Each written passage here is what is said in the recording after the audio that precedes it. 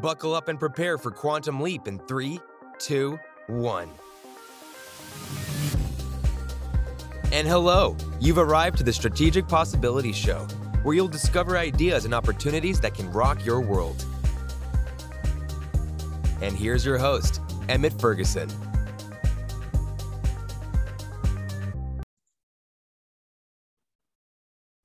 Hello, everybody. I have an amazing guest for you on the show today. He is an artist and goes by the name DarkoSilverstein. And what he wants to share with you today is this idea of using art to discover your life narrative. And he comes from a storytelling background and doesn't just use storytelling as a way to, entertain people. Of course, it's always used to entertain people, but also as a way to help to craft your own life story and even help to make your art more effective. Because with every single piece, some people think of art as like, oh, just a picture of a person. But as you start to dive deeper into art, you start to realize that, some of these artists put a lot in. There's so much story behind some of the different pieces that come with every single piece.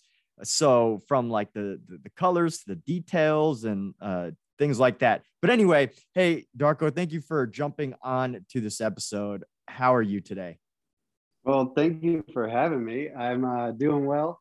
I appreciate the opportunity to share what I know about this stuff.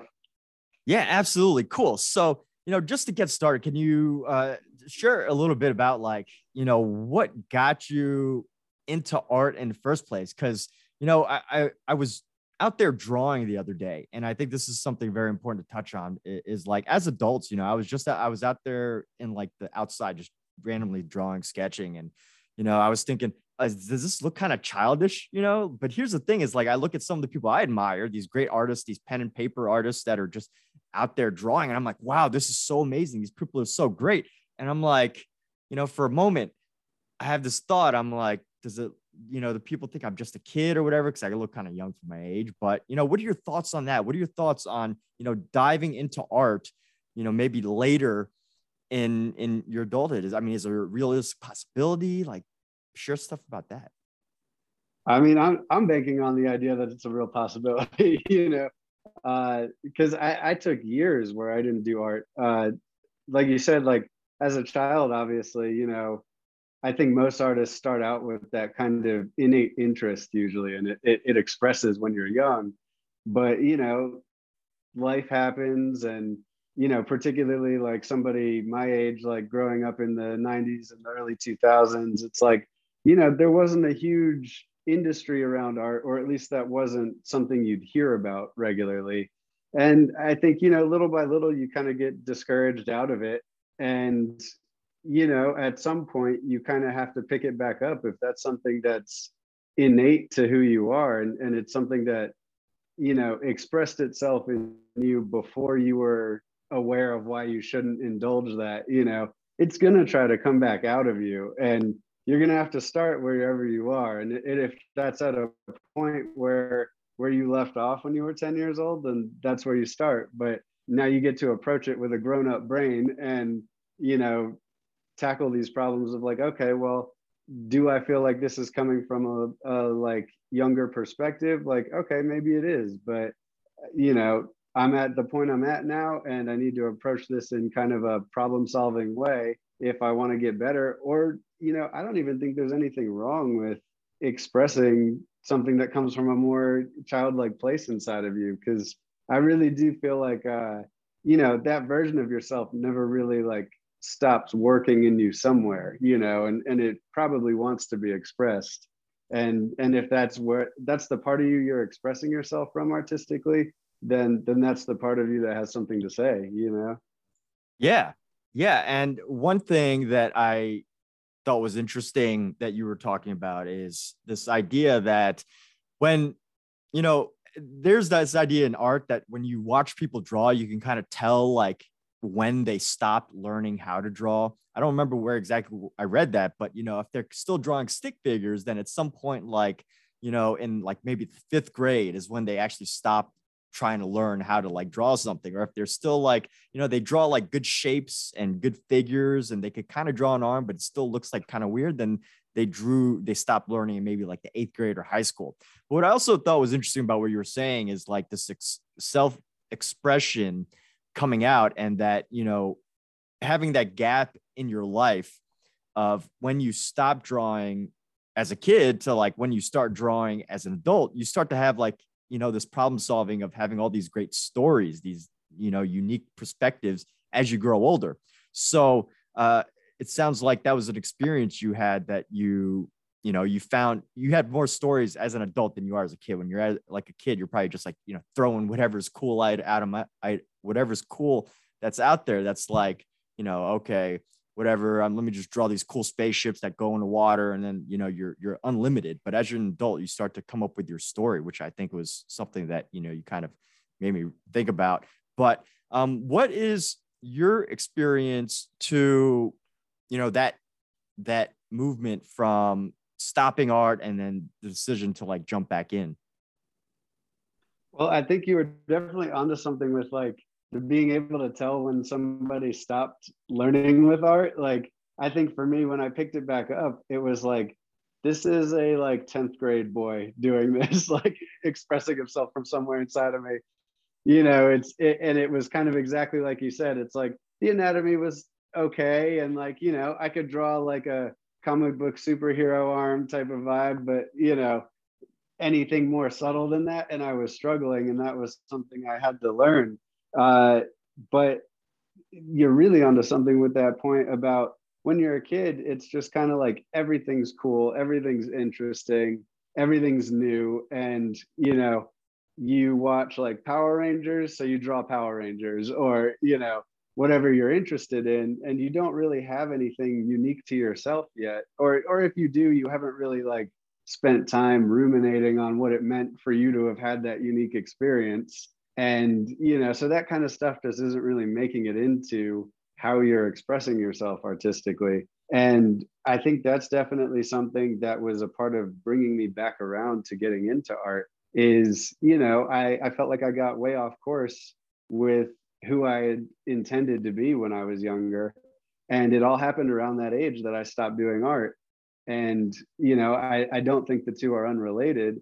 And I think in that same way that, the things that I was going through in my life at the time were a part of me moving away from art, art was a part of me getting back on course from all these years of kind of going down all these side paths and kind of feeling like lost in the wilderness, metaphorically, where I think a lot of how I got back into art was trying to process through like, what am I supposed to do with myself? I'm, through my 20s and stuff, it was like, I felt like I was kind of just floating through life looking for something to do with myself. And, when things weren't materializing in my actual life the way I wanted, I was working a job I wasn't into. I didn't feel like it utilized any of my skills. And in fact, it leaned heavily on things I'm really weak at. And, I was just kind of dissatisfied, and I kind of retreated back into that fantasy of like, I had more fun expressing my life in these narratives, and then I'd get attached to these characters, and little by little I started like, well, I need to draw this character to really like get more in contact with the experience of this narrative. And little by little I was demanding more of myself artistically until I was actually improving again. And I was learning in a way that I didn't feel like I had been learning for years. And, little by little, like you start watching tutorials because you're like, well, I really have to learn how to draw a trident in perspective or something. And I need to figure out how to set up a perspective grid. So I'll watch a YouTube tutorial, and maybe you end up like on a YouTube channel where they're talking about how to do concept art and stuff. And that's really how I came about getting back into art professionally, was that exact path of like kind of just diving into these narratives and needing to go that step further than I was able to go to inhabit that space, Yeah, for sure. And you mentioned something, this idea of, when you're connecting with a subject or the person that you're doing art piece on. And I thought that was really interesting because I draw a lot, like when I'm just randomly out and I'm in like airport, I'll like draw, and I won't let people know that I'm drawing, but I'm just drawing them. And I just think, I wouldn't have never taken more than a 10-second look at this person probably, but now that I'm looking at them, I'm really like trying to know what this person is like, and you can learn so much. And in that sense, it's even tough to do that with photography, because people in an airport don't want you taking photos of them and like just candidly doing that. But I think with digital graphic, the digital, or not digital, but pen and paper, you have an opportunity to just kind of like take a look up and like learn about their face. And I've done a lot in head drawing, and that's like a basic foundation of like figures and stuff. And it's like you really start to look at people's faces differently, like how their jaws are shaped and how their foreheads and all that. So you really do get that sense of, I think what you said was like connection or something like getting more related to the things that you're drawing. But okay, so that was really neat. And there's this awesome idea of the life narrative, or having an art narrative. Can you explain what you mean by narrative? Is it simply like, oh, this is a character and then there's a knife in the background? Why is there a knife in the background, right? Like, is it that kind of narrative, or do you have a different like example of it? Yeah, I mean, I think there's so many levels to the narrative you can put into anything. And I think for me, like a big part of coming out of that kind of haze of misdirection in my 20s was being able to understand that, like, we perceive our own lives through the narratives we tell ourselves about them. Like it's very hard to actually see yourself clearly. And I was running into that, where it was like, why am I so dissatisfied with how I'm getting by right now? And I had to kind of look at the narratives I was putting myself in my own storytelling about myself. But in doing that, I you kind of look at everything and you realize there's story behind everything. Wait, so here's a quick question. Sorry to interrupt, but I think you just mentioned something really important there. You mentioned this idea of putting yourself in these narratives. Like, I think that's pretty significant, because at some level where we are in life, I mean, a lot of us tend to, I don't want to say we put ourselves in like situations that might be bad, but we can end up telling narratives that or crafting our life in a way that isn't conducive to what we really want. So can you share a little bit about that? Like, what did you mean by that? Like, you put yourself in your own narrative.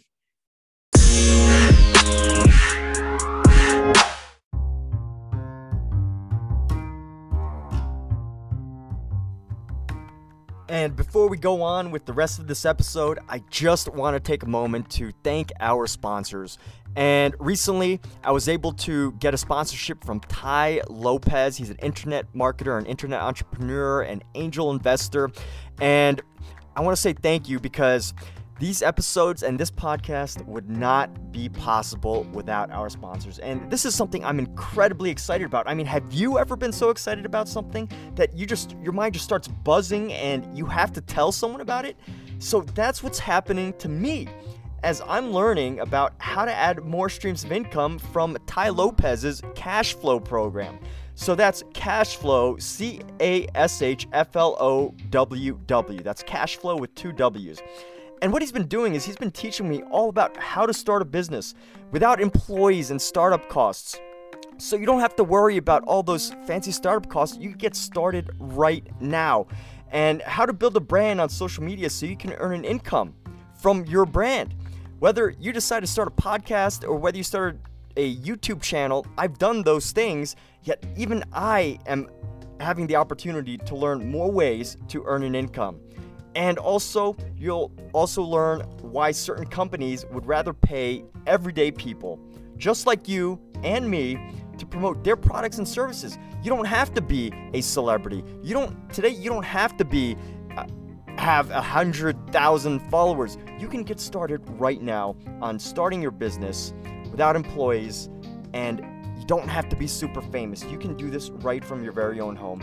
And basically, he's teaching me all of these useful things to know about making money. And I didn't realize how much potential there is right now on the internet.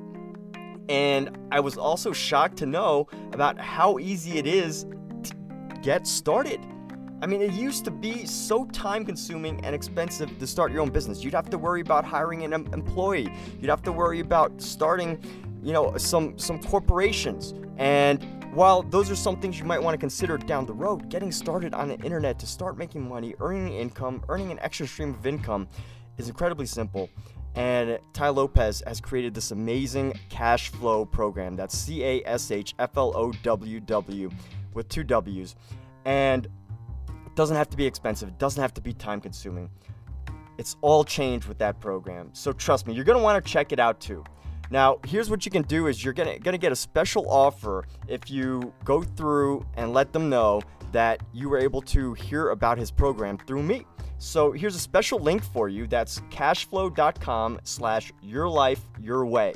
That's cashflow.com/yourlifeyourway. cashflow.com/yourlifeyourway. Again, that's cashflow.com with 2 W's /yourlifeyourway. And let me know how it goes. You are not going to be disappointed. And with that, thank you so much for listening, and we'll be continuing on this with the rest of this episode.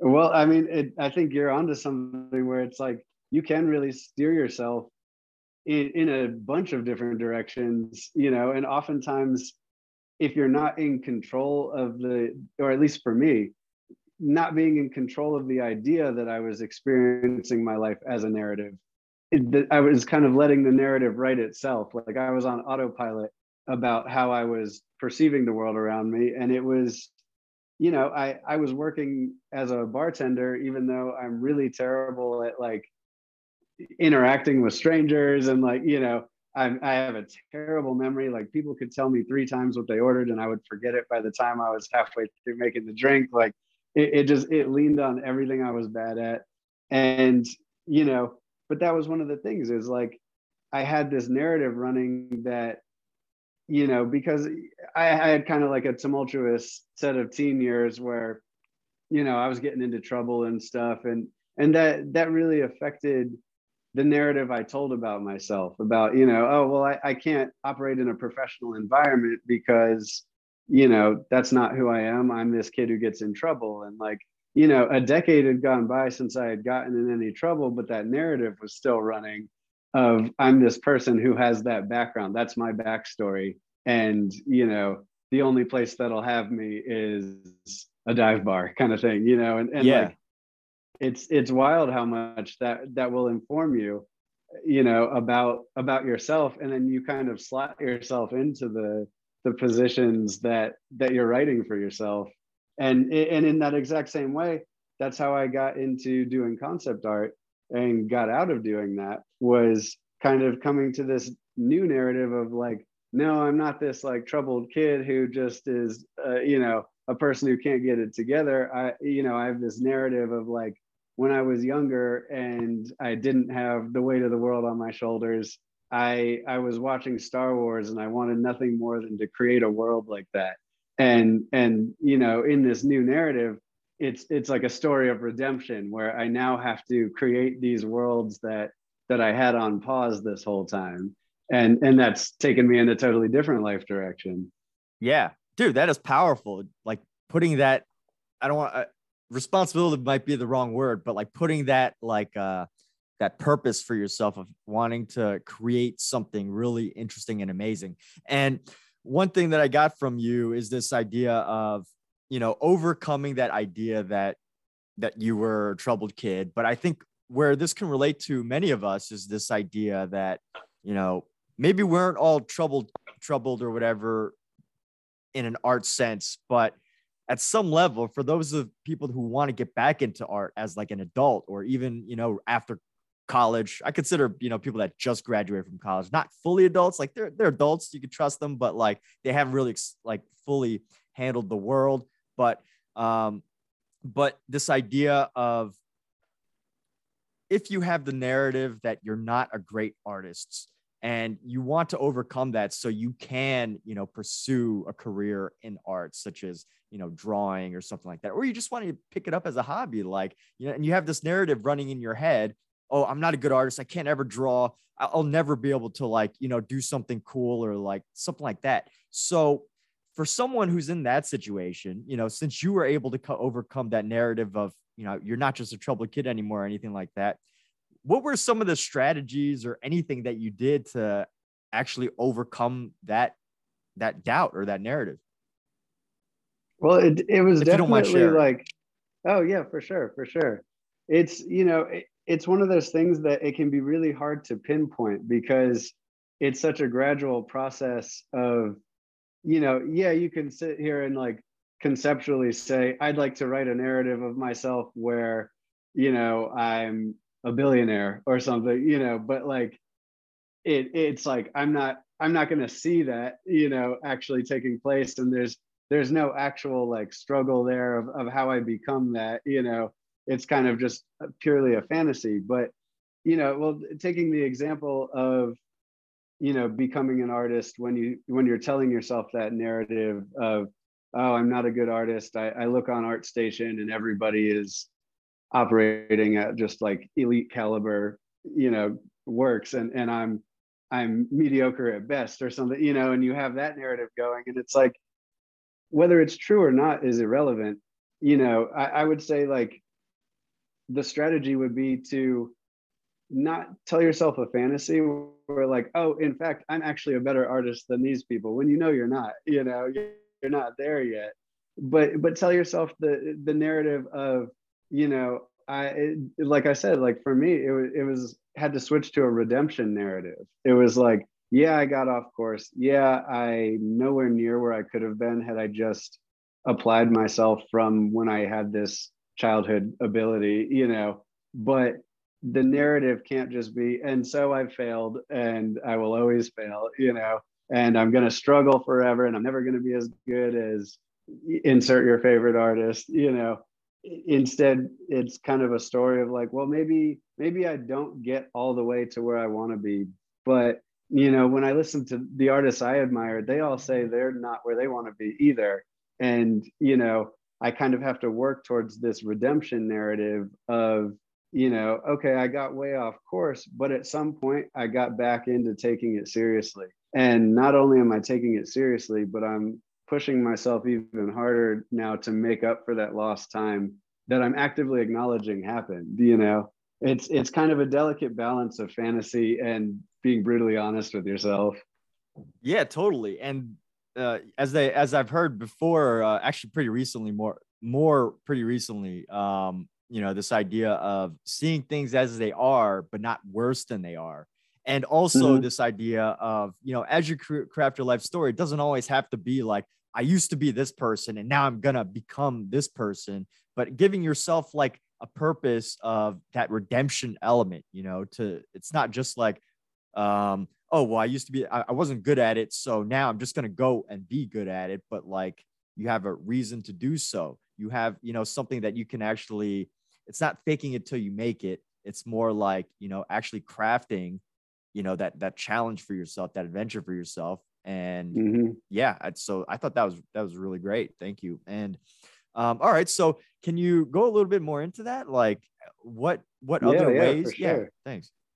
I would say, I mean, even to keep it in like a storytelling context, you got to go through the training montage part of the movie, but you don't get to chop from step to step. You have to just grind through it, The training montage is usually my favorite part, by the way. I like when you see Batman training or whatever, but yeah, go ahead.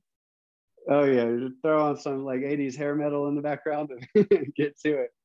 Yeah, but I mean, it's like you said, it's kind of you have to be real with yourself about like, I'm not going to just like pull the sword out of the stone and suddenly I'm, the top dog, it's like I have to do the training montage I have to grind through this. I have to accept that I'm not as good as I want to be. And honestly, I think that's a huge part of being an artist. And I would even say for me, and it does seem like it applies somewhat universally, you know, the desire to even create anything at all, it comes from like a fundamental dissatisfaction with the way things are currently. And, you know, I think a lot of artists, because that's what drives us, we can easily get overwhelmed by that dissatisfaction, and we can just get really negative about it and really defeatist about it. And you know, I think artists need to look at that dissatisfaction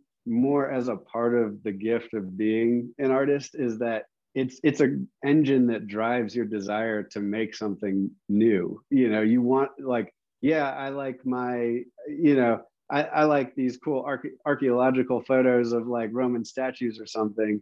But like some part of me is like, oh, it would have been cooler if it was bigger though. Like, or what if like the statue had like a way more elaborate spear or something? And it's like, and you're just kind of like, sometimes reality falls flat and you just want to spice it up a little bit. But it definitely, it can go wrong because there is that dissatisfaction element to the desire to be creative. Yeah, and it's so I really like how you keep giving these examples of like writing a movie with your life. It's pretty neat because, you know, you made me think about this as I mentioned, like some of my favorite parts of like action movies is literally watching the hero and how they build up, and, you know, seeing Rocky climb the things and the training montages and all that. And with that, you know, it goes back to an example of, you know, there's a lot of people who watch that and just think about how cool it is. And they're like, oh, well, he just skipped, you know, 10 months of training and now he's like a superstar. And they don't really think, because it happens in like, you know, 30 seconds or like 5 minutes of the movie. And then they don't really think about, you know, the actual work that goes through. And sometimes people like quit or they give up when it actually starts to get hard.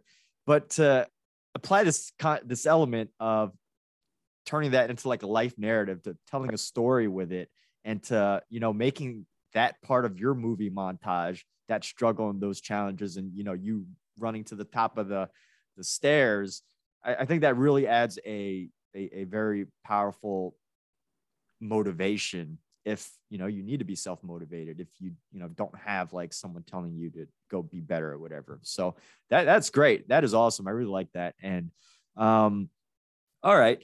And here's a quick question. So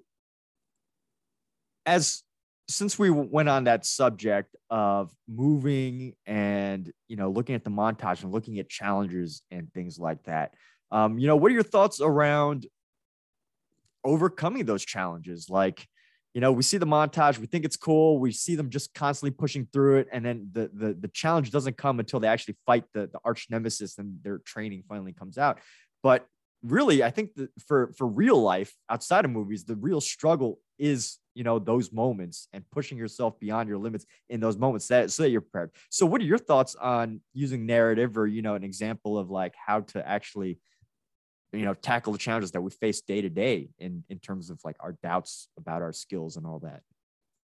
For sure. Yeah. I think, you know, it's important to like keep in mind that, like, okay, so what we watch as the viewer in Rocky, for example, is he has all these moments where we see a clear progression. You know, he's putting in the work and he's getting the payoff, and we believe he might be good enough, you know, by the end. And we see that all happen quickly, like you said. But if you were to be Rocky, and if this was a real set of circumstances that took place, you know, that's weeks of drinking a big old cup full of raw eggs every morning. They suffer for these, being exhausted the rest of the day, pay the bill he had. I don't seen it in a while, but, you know, it would be a lot of suffering on his part. You know, like in the meantime, he's still living his day-to-day life, and, you know, we're just getting the good parts. And I think that's sometimes where people get discouraged, is like, you know, if you're looking at your life as a narrative, you have to keep in mind that, like, how do you chop out those parts that make the final cut, and how do you give yourself credit for those when they happen? You know, like it's not going to be a part of the montage every day you work on it, but maybe 1 out of 7 days you sit down and grind through it, you end up with something you're like a little bit proud of, and you see like, I did get a little bit better with this, and okay, chop that out and put that in the montage in your own memory, and kind of hold on to those little victories.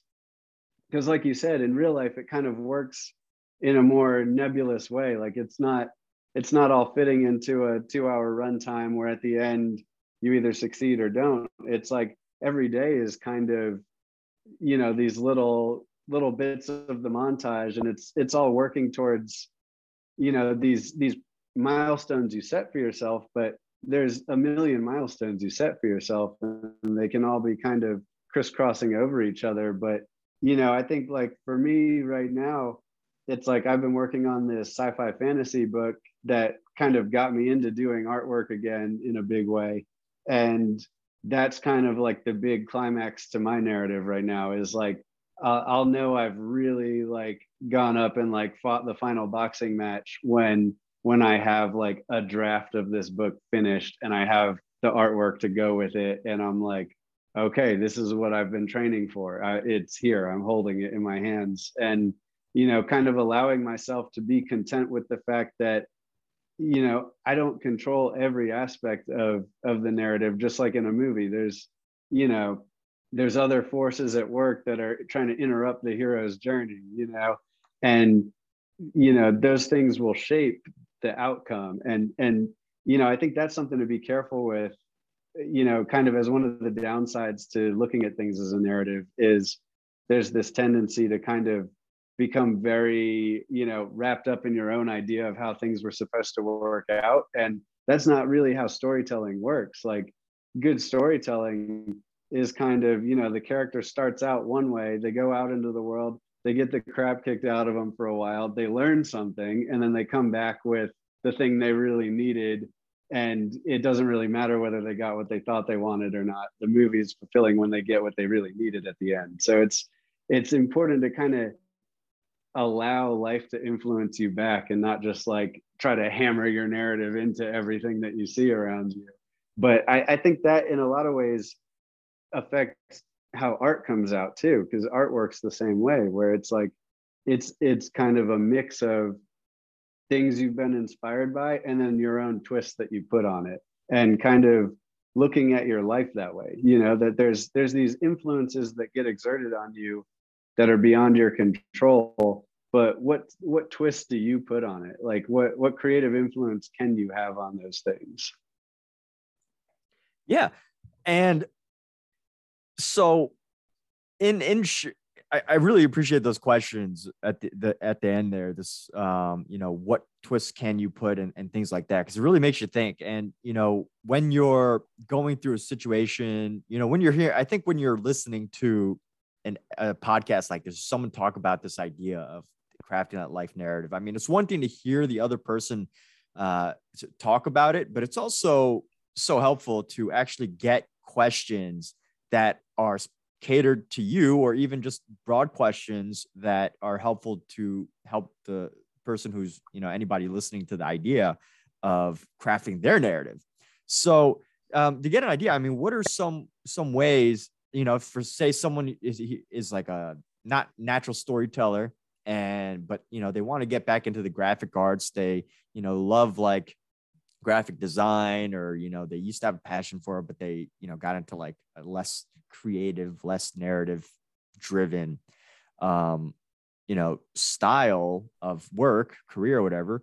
What would be your advice in telling or in getting someone to craft their narrative? I mean, I would say things like that. I would say like a good place to start is kind of just go back and look through your life and kind of like ask yourself, when I think about what got me here, what were the big impact moments, what were the phases of my life that really influenced me, and what did those things feel like? What was it like to be in that phase of my life? What was it like to have this event take place? And then I know for me personally, a lot of times what I do is it's kind of like a therapeutic thing. Is I'll go back and I'll look through all the things that have happened over the years, and then it influences my art and kind of drives my art by then I'll think about, well, what could be a cool way to express that same sentiment, like let's say, for example, you were struggling in school or something. You had this is very unique to my story possibly, but I always had problems with authority when I was growing up. And so let's say I want to revisit that phase of my life. And I think that's a big part of crafting narrative, is look at the narratives that were important to you. And for me, it's like, okay, issues with authority when I was younger. Well, right away, like the whole cyberpunk genre is kind of all about like abuse of power, these corporate authorities, and and the people who have to live in these societies, and they're always dystopian, and and it kind of feels how it felt to be a rebellious kid in public school, and Yeah. it's like, even though, like, if I were to just tell that story, it's like, okay, I was like a melodramatic kid just being angsty. But when you convert it into this thing that's kind of analogous to it, that has all the same core components of what it felt like to be there, it stops being corny, because it's like it's not just a kid in public school who doesn't want to be there and listen to what the teachers say. It's this larger, cooler world where the same themes can play out. Yeah, that's awesome. I mean, I could totally imagine that being an idea right there. Is think about like what stories you feel like you could have seen yourself in as a kid, because you already know that story, and you can put that into some sort of movie. But it doesn't even have to be like a realistic modern movie. Like, think about just what popular genres that are out there right now. Is it more steampunk or cyberpunk? Is it more like, sci-fi or, space opera, something like that? So that's pretty cool. I really like that idea. And all right, so it sounds like you spent a lot of time like, go thinking about, you really spend a lot of time like thinking about how to not turn your life in a narrative, but like, or create a narrative with your experiences and all that. So in terms of your art right now, I think it's really great that you're doing not just like the graphic side of things, but this multi thing where you're doing both the graphic art and the story. You said you're writing a story right now, right? Oh yeah. So does it help to do that? Like, I know some artists, they focus on one thing and one thing only. Like a writer does writing and writing only, and that's like what they do. But does it actually help you, or do you just feel like, it's just the skill that you wanted to build, the graphic arts, or, can you explain that process a little bit? I think for me personally, I started out drawn to the visual side of art. And I think, what I was always doing when I look back at it is I've always been drawn to doing characters. And it was kind of something I realized when I picked it back up later in life, that like what I was doing by drawing these characters was kind of expressing this whole world that they existed in. And like, even though I was, and at the time, mostly what I was drawing is I'd draw their head, I'd get to their shoulders, it would get a little looser, and I'd kind of be like, all right, whatever, and I'd move on, because I would lose confidence along the way. But still in that time frame, I was kind of coming up with this whole, what is this character in the middle of? What is their story in this moment? And those kinds of things were almost like a meditation that was just running in the background while I was drawing. And so the two have always been very tied together, but in terms of like what I was doing with concrete steps, it was always much more the visual side. But I think sitting down and actually writing stuff out, and like having to do some research about like what are the fundamentals of storytelling, and like, what are authors saying about how storytelling works, what are screenwriters saying about how it works, what are common tropes, what are common plot devices. And all of that has really affected how I approach art now, and gotten me to a level where I actually have more to make besides just the head and shoulders and then it fades away. It's I'll do environments, I'll do objects, I'll do the full character now, I'll do a team of characters, like, and it's kind of because I'm able to flesh out their story a little bit better because I have this knowledge of, you know, like a base knowledge of like, well, what could their story be? What would an author write for them? And, you know, being able to put those little cues about what the story is into the artwork. So like what you said, like, okay, earlier on, there's a character and maybe there's a knife in the background, you know, why is there a knife in the background? And like, you can get into all of that sort of stuff. But then I think even to take it a step further, let those decisions drive how you approach actually, like, where is your camera placed in this artwork and things like that, and using all of that to convey, like, you know, is the knife a danger, because then you're going to put it in a different part of the frame. Is the knife, like, is somebody coming back from protecting the perimeter or something, then it's going to be in a totally different area. And kind of being able to use these little bits of story to kind of do the thinking for you. You know, it's like you don't have to come up with every little detail from scratch and think about it super hard. Kind of just think about, like, what is this character doing here? What part of the plot are they in? Is this kind of like the false victory part? Because then we're going to want to put things in like a little bit of a darker cast, even if they're succeeding in this moment. You know, something has to feel off because that's the part of the story they're in. And kind of having this framework of structural knowledge that you then like plug your events into sometimes can just get your gears turning a little bit better. Yeah. And so are you a filmmaker as well? Actually, it's funny that you mentioned that. Me and my wife have done a couple little projects together. Just, we recently bought a camera and we just kind of have been doing cool little stuff with it. But she actually filmed a web series a couple years ago now, and we're working on putting out like a little short film thriller that we should have out in a couple months now. And that's, again, that's kind of a byproduct of starting to take more of an interest in narrative. It's like, you know, I never thought of myself as being someone who had the skill set to be a filmmaker in any way, but kind of having that structural foundation of like how to tell stories, and then that drive every artistic person has to express something more than what reality is showing them. It's like it kind of just happens organically if you have a camera sitting around. So it's an interesting thing, because I think it's kind of like, my brother's a really good musician and he learned to play piano first. And he always told me once he learned how to play piano, everything else came really naturally to him. And I think in a lot of ways, even though I'm not primarily a writer at all, I definitely started out more visual. I think learning like narrative structure and some storytelling fundamentals is kind of like knowing how to play the piano, but for a whole series of arts where storytelling is kind of the backbone of what you're trying to do. Yeah. And there's you mentioned something, because this idea of the backbone, and what I thought was really great is I was looking at this artwork the other day from a fellow student in a school that I'm in,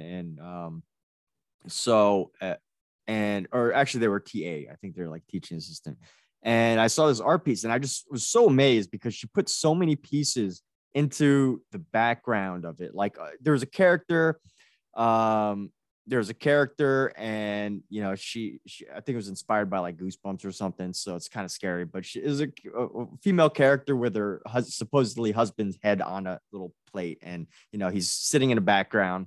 But what I thought was so interesting about this piece was that there was I wanted to know about like everything in that photo. Like there was like a calendar with like a swimsuit model on it. And then there was like a trail of blood. And then, you know, the TV was on, and there was just like so many interesting things in the background that, you know, you bring up this idea of the backbone of the story, you know, where most of us artists, or at least, you know, me personally, I can't speak for all artists, but, you know, when I, at least I'm guessing that many artists that first start, graphically, you know, they want to just draw the character or just draw like the cool looking environment, but you know, we can forget about what's in the background, I guess, is one I way think to put it.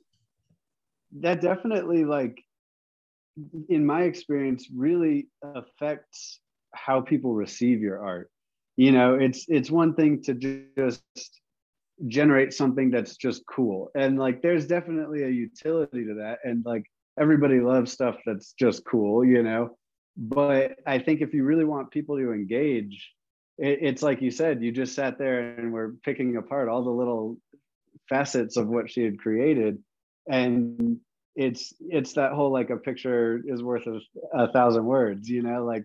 And if you're like actually somebody who knows how to use that to your advantage, I mean, I think you could say a lot more than a thousand words with just the right type of image, you know. And that's part of the fun of being an artist, is that, like, you know, you get to challenge yourself to think about, what is it I want to say? What am I feeling right now? What kind of situations are analogous to that feeling? And kind of what's the story behind this feeling, and how do I translate that into images and arrange those images in a way that express that effectively. And I think taking that little extra step to put that piece of yourself into it, and to really be sharing something of, even if it's just like the feeling you personally get from a specific sunset in a specific location, that's something that can be really hard to put into words, but you can search after that feeling visually. You can try to recreate something that looks the way that felt. And, you know, even though that doesn't have a lot of complicated parts to it, it's like, if you can hit that color scheme just right, you know, you can capture that inexpressible sensation. And that's something really cool about visual art, that, you know, it's able to transcend what you can communicate verbally. And I think putting that kind of vulnerability, or that honesty, or just that truth about something you experienced into everything you do, it's definitely going to drive more people to connect with you. Yeah, and it's great that you're bringing that up too, because I was just listening to this an audio book, and it was talking about how, like, visually, I'm sure you've seen one of those, like, optical illusions where they have like arrows pointing, one's pointing in and the other one's pointing out, and you have to figure out like which arrows or which line's longer, but they're both like the same length or something like that, right? Some version of that. And no matter how many times like you look at it, you still think like one's longer or one's, you know, not as long as the other, no matter how much you know. And what I thought was so great about what you just mentioned, you know, it's relevant, is this idea that, you know, as you're creating visual experiences, like, you know, there are certain things that just give us a certain feeling that, you know, as a viewer, we don't really think about. And, you know, it is the responsibility of the artist, or the creator of that, the filmmaker, the photographer, the graphic artist, whatever it is, to have us get that feeling without us even knowing, you know, without us even knowing that illusion is there to help to catch those sensations. So, that's awesome. And I just thought it was so interesting because I just heard it this morning, or like a few hours ago. And now that you're bringing it up, it's like, oh, wow, that is really powerful. It is our responsibility as artists to, you know, help to capture those things that, you know, cause us to react in some way, emotionally or whatever, and do that visually. And there's so many great ideas that, you know, as artists we can learn, whether you're a filmmaker using certain types of colors, as you were saying, or things like that. So awesome. Yeah. And I think that really is the cool thing about being able to be an artist. And that's an important thing to keep in mind, going back to the whole, like, you know, let's say you're somebody who has that narrative of, I'm not where I want to be artistically, and it's you know, kind of creating a lack of motivation for you. It's one of those ways, for me at least, it felt like a bit of a shortcut to getting a reward out of my art. Was like, all right, my rendering skills may be lacking, but if I can really put something into the story, or if I can really express something that resonated for me, and I can do my best to get that concept out onto the page, even if it's not the most beautiful depiction of it, there's going to be somebody out there. I mean, with all the people on the planet, there's somebody out there who it's going to hit the same for them as it did for you. And you can connect to them through that. Like art is kind of it's like a language that communicates with a more subtle part of your mind. And it's exactly like you said, like just being able to connect to that part of people that they might not even be aware of, like what's really happening. But you can get to that, I think, without being like a Leonardo da Vinci level renderer. Like it's something about what you're expressing, and not necessarily about how skillful you are in your technique, or at least I hope. Yeah. Well, I mean, at some level, and this I think goes more into like, personal branding, and like, who you're able to find as a customer, how you're able to relate to the people that want to see the work that you do. And I see a lot of great Instagram influencers in the arts. And, I'm in, both of us are in art classes, and I'm in like a few art classes as well. And like, I see some of these teachers, and they're very like, you have to do it this way. It's got to be perfect your draftsmanship. And then there's these artists who, they're really good, but, I don't think they would pass like a super fine art class where like the teacher's like, ooh, he should have like a PhD, and he's like, over analytical about your art, but, they're incredibly successful. And I know it's not like good to depend on, your skill if it's not up to the par of like the finest in the world. But at some level, I think what is relevant to what you were saying is, there's some branding involved. There's some level of finding an audience that can appeal to, because at one level, there's, highly skilled artists. And yeah, you might appeal to the really, really skilled artists who admire your work, and, they want to learn from you. But, the very, very, very highly skilled artists, if people want to learn from you, they're probably already very skilled. And, that's a small, like, group of people, like fine, exceptional artists. But I think the most of us can really learn from the people who are, I don't want to say like average skilled, but like, right in like the middle, right? Because you've got all the beginners up to intermediate who can kind of pick up something from, people that are not so beyond reach that it's like, I'd have to work 25 years just to get up there. And what I think is great about the classes that we're in together at DPS with Hardy is, he makes a lot of skills and the ideas really accessible. But that's just, going off on a tangent about like, just thinking about the marketing aspect of art, because there's so many great art. Like there's so many great artists that I think that we just simply don't know about, just because they either don't put their work out there, or, they're super private. But fortunately, I think social media has given an opportunity for that. So I'd like to get your thoughts. Where do you think is that gap, or, where it comes together between skill and like marketing? Because as we know, as you probably know, like Andy Warhol, right? He struggled as an artist for many years, but it wasn't until like he found that one thing that was like kind of catchy that he just banked on, and he just, put that in until he just put the work in and made stuff like the popular Campbell soup can, that style of artwork, until, I guess he couldn't do it anymore. But what are your thoughts on that? Well, I think the whole having my work out there in a way where I have an audience or something, that still completely eludes me. I'm definitely one of those artists who is still lurking behind the scenes, I think. But, I think it's one of those things where as I go forward, I'm really kind of banking on the idea that, and this is something, like you mentioned, we're in the DPS course together with Hardy. And I try to do that with all of our assignments on there.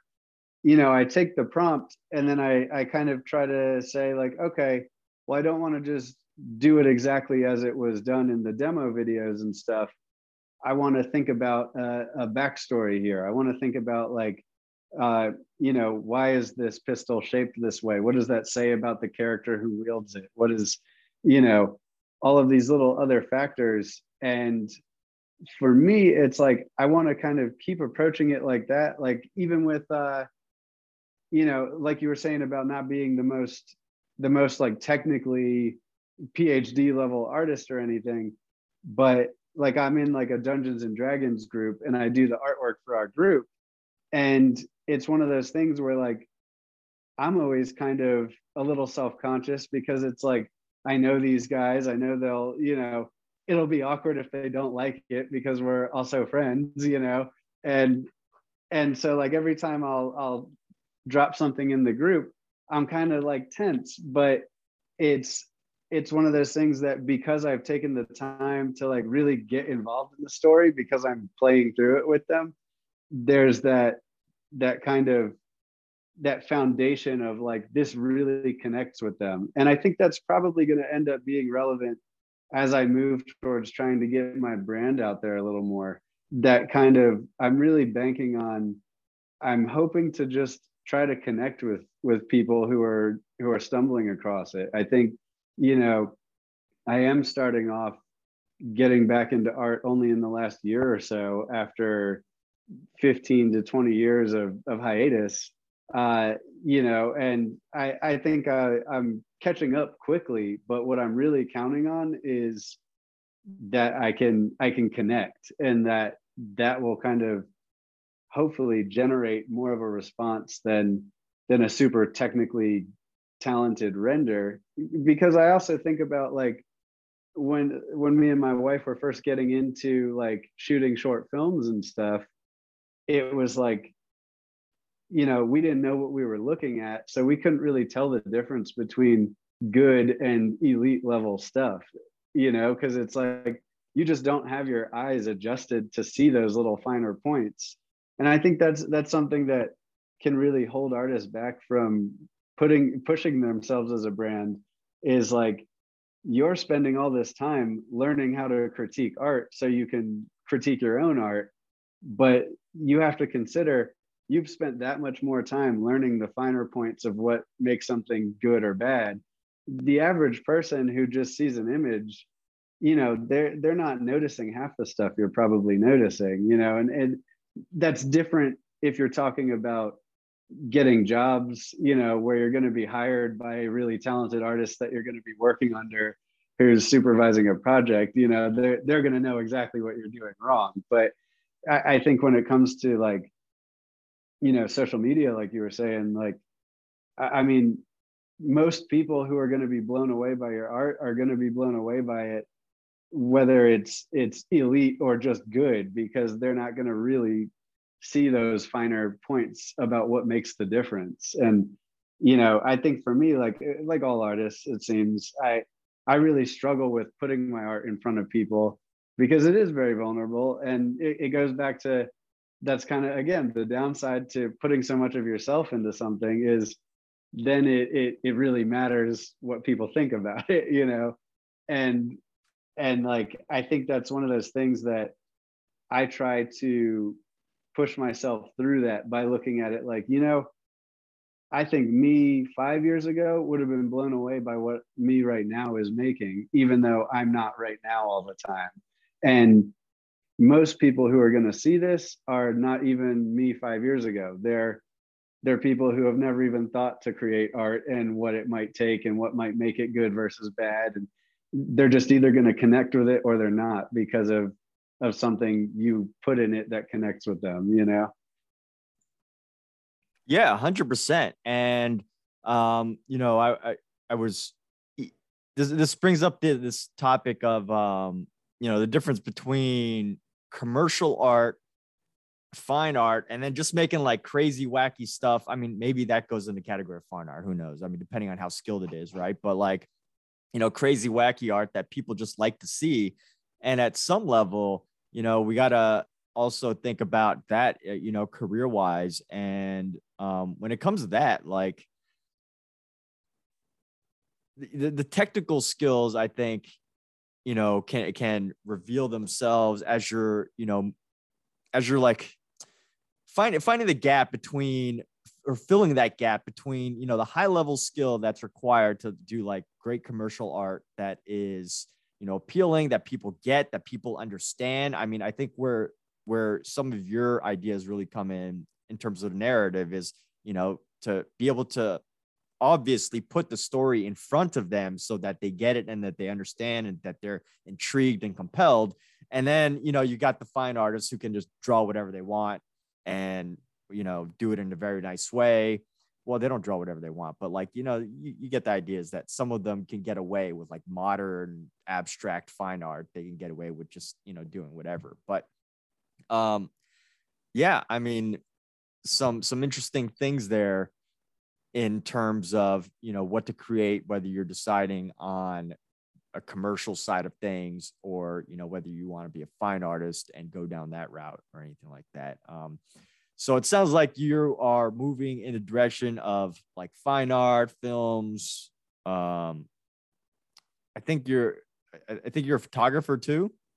Is that well, I kind of help my wife out with her photography business. So I've gotten decent at it just because she has drilled me on everything a couple of times. But, you know, I would say I'm definitely like, my ultimate aim is to kind of be doing like illustrations for stories, you know, maybe doing book covers.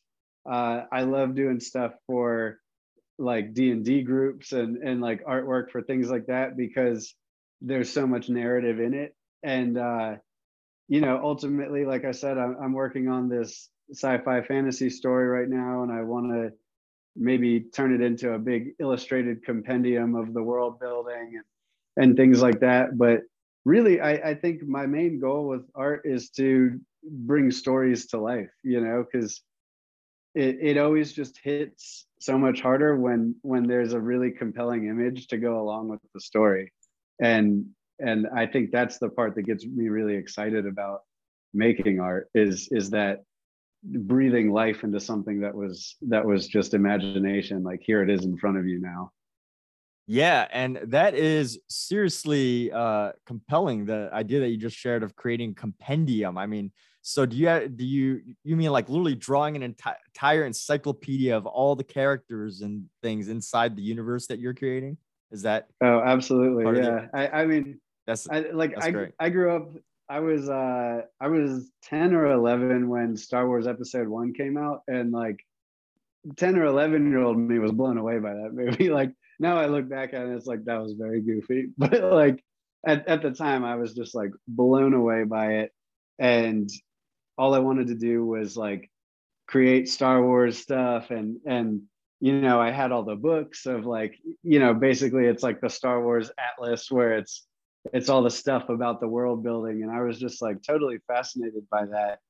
And so that's kind of, like I was saying before, like, you know, I think you get to the final boss battle when it's like, you know, in your own personal narrative, when you're starting to like get to the point where it's time to hold the thing tangibly, you know. And that's right now, that's like the big storyline I'm on, is like I have this massive world building endeavor that I'm working towards, and, you know, chipping away at it slowly. But I really have like, I'm maybe being a little overly ambitious with how much detail I want to include in it, but it's one of those things where it's like, it's a passion project. It's kind of the thing I'm the most excited about, and I'm not burning out on it at all. So, you know, for me right now, it's like the more detailed I can make this, the better.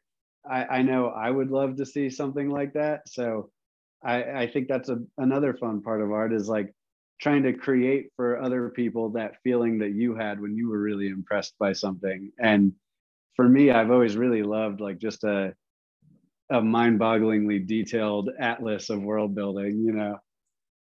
Yeah, and that's great because, you know, on one hand, as artists, you know, we think about what we can create and like, you know, what we can build, but what you just mentioned right there is when you create a universe, I think you create a lot of opportunities. I mean, if it goes big, right? Like, I mean, you think about Stan Lee and, you know, the hundreds or thousands of artists that, you know, Marvel, or is DC Marvel, you know, the thousands of artists that he was able to employ just because he created these amazing fantasy characters that, you know, they help to illustrate other versions of it.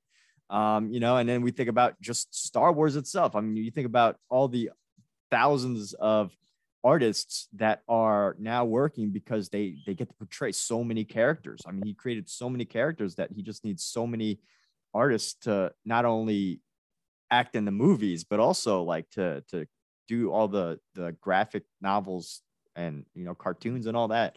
So, you know, I think that talking about having a big narrative and all that, I mean, that's, once you create that universe, yes, that's amazing. But like, I mean, to also be able to give other artists an opportunity to also, like, you know, be able to contribute to something really, really exciting and fun like that is also, I think, a compelling idea as well. And all right, so very cool stuff. I mean, thanks for jumping onto this. And you mentioned about your Dungeons and Dragons group. And before the show, I thought that was such a fun idea because from an artist perspective, you know, most people think of artists like, oh, you know, they're introverted. They don't really want to like put their work out there. You know, they don't really want to, like, you know, push anybody to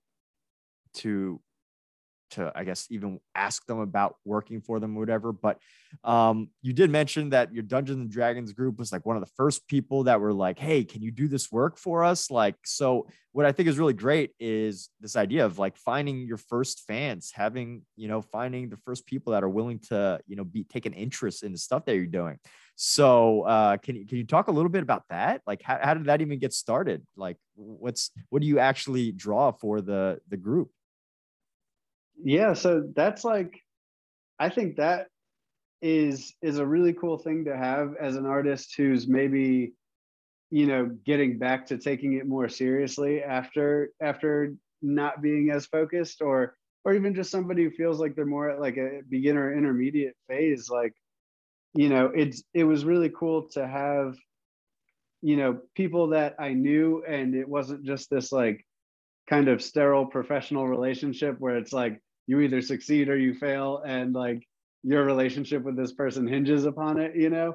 And kind of having that freedom to, you know, kind of work with somebody who it's like, okay, I know at the end of the day we're all still buds, you know. And it takes some of that, like, that fear out of, you know, doing this type of work. But, you know, I think the really fun thing about working in stuff like, I mean, this is true of like Star Wars, Dungeons and Dragons, like really everything we've mentioned so far, is, you know, operating within this pre-existing world that's been built, and kind of, you know, having this baseline of, there are these certain images, there are these, you know, there's already a visual language for this world. But, you know, every D&D group, you know, for the most part, unless you're just playing right out of a book, like, you know, ours is very homebrew. So it's like there's a lot of world building that went into that. And, you know, it's been really fun to kind of take the pre-existing visual language of Dungeons and Dragons and, you know, bring to life images from these stories that we're personally playing through every Sunday night. And, you know, a lot of what that is kind of, you know, we'll kind of be in a phase of, like, right now we're actually about to start a new campaign. And my one friend did like a ton of world building work. And so right now it's kind of like he has to be careful with what he's telling me, because I'm going to be playing through this world and he doesn't want to spoil too much. But, you know, it's like, okay, so there's this city that all the first parts of our story is going to take place in. And so right now I'm doing a lot of, you know, architectural stuff, and like there's this big temple that has these pillars on the sides of it, and kind of, you know, just bringing this world to life, so that we have like some key shots and stuff like that that maybe we can have up in the background while we're playing. And it just sets the tone for like, okay, now we all have this exact same visual of like, where are our characters right now? Oh, we're here, and it looks just like this. And, you know, when they first walk into this market square from this alleyway, here's the view. This is what they see. And it again goes back to just that whole bringing story to life, and like using concept art to kind of just provide that extra layer of reality to something that was taking place solely in imagination before. And it's a lot of fun to work on stuff like that. Yeah, I mean, it's like you created your own, your own commission for D&D. I mean, obviously it's not officially D&D, but like, you created your own little thing, your own business there, but anyway, all right, so that is really interesting, this idea that you're helping your friends and your close friends and all that build this universe. And it sounds like you have like a designer, obviously the person that designs the world, and I think in video games they also have someone who designs the overall, like, how things are going to be in the video game. But at the same time, that's a really good like relationship there, because if you're the graphic artist and all that, you don't always have the luxury of spending a lot of time just to come up with a design of everything. So like, I think that's a really good like cohesive partnership. And I'm gonna guess, based on what you've been sharing, that you work pretty well together, right? Oh, for sure. Yeah. I think it's it can be very meditative when you're just thinking about like, okay, I already have the world, I have the visual language. What I'm doing right now is just focusing on how do I bring this specific scenario to life. And I think that's something too, like what you were saying earlier, actually, about, yeah, it's all very homebrew right now. And, I'm working with like close friends on this, but, it's all practice for stuff where those are all portfolio pieces. Then, these are all things that, when we start like actually getting into it and we get like a lot under our belt with this, it's like, I'll have this whole catalog of D&D universe compatible artwork, and who knows what that turns into. Then it maybe does become a little bit more high level, or even just using something like that to generate commissions from other D&D groups and stuff like that. So something like that, I think, is going to prove very useful in spiraling out into other opportunities, because that's something I noticed with my wife and her photography business was, she would go out and I actually really picked this up from her. She would kind of make a brief for herself where she'd be like, okay, I want to do like a faux wedding shoot. Even in the beginning when she wasn't getting wedding jobs. So she would get two friends together and be like, can you bring a suit and a dress and like, just let me shoot you guys, That's hilarious. That's fun. Yeah. And it's like, it starts out as something very homemade, where it's just our friends pretending to get married to each other and her taking pictures. But, then it turns into real work. And like, she's had that happen with like product shoots. She's had that happen with wedding shoots now. Like, it kind of starts off there, but it again goes to like, we as artists see things from the inside, like we see how the sausage is made, but from an outside viewpoint looking in, like they don't know that this wasn't a real wedding. It looks real. It's full quality in the photo, and that's really the part they're looking at.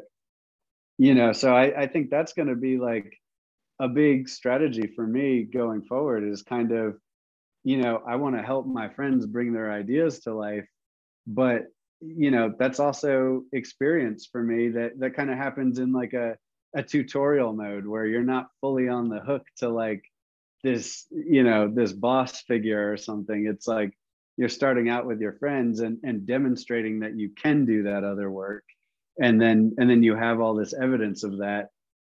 When you're done doing the fun stuff with your friends, it's there to prove that you're capable. Yeah, and that is totally a great message to summarize a lot of what we're saying. I think it's very motivational, the concept that you just shared of, even if you're just starting out or wherever you are in your career and you're looking to get into something such as wedding photography, concept art, you know, whatever it is, whether you want to be a filmmaker or something, really just starting where you are. You know, if you can't find a wedding, go make your own, you know, get a couple friends together and make your own wedding. If you're, you know, looking to get into concept art or graphic art, find someone that wants to just give you briefs and start making art for those briefs. I mean, starting where you are, and that's where you can really start to build like relationships and things like that and skills that are going to be really helpful to you. So, man, thank you. Thank you, everybody. This is DarkoSilverstein. And with that, what's the best way to reach you? Well, thanks for having me. First of all, it's been really fun talking about all this stuff. Uh, you can find me on ArtStation. I'm Darko Silverstein on ArtStation. On Instagram, I am Real Darko Arts. And if you want to contact me for commissions or anything, realdarkoarts@gmail.com. All right, everybody, and have a great day. And thanks for listening.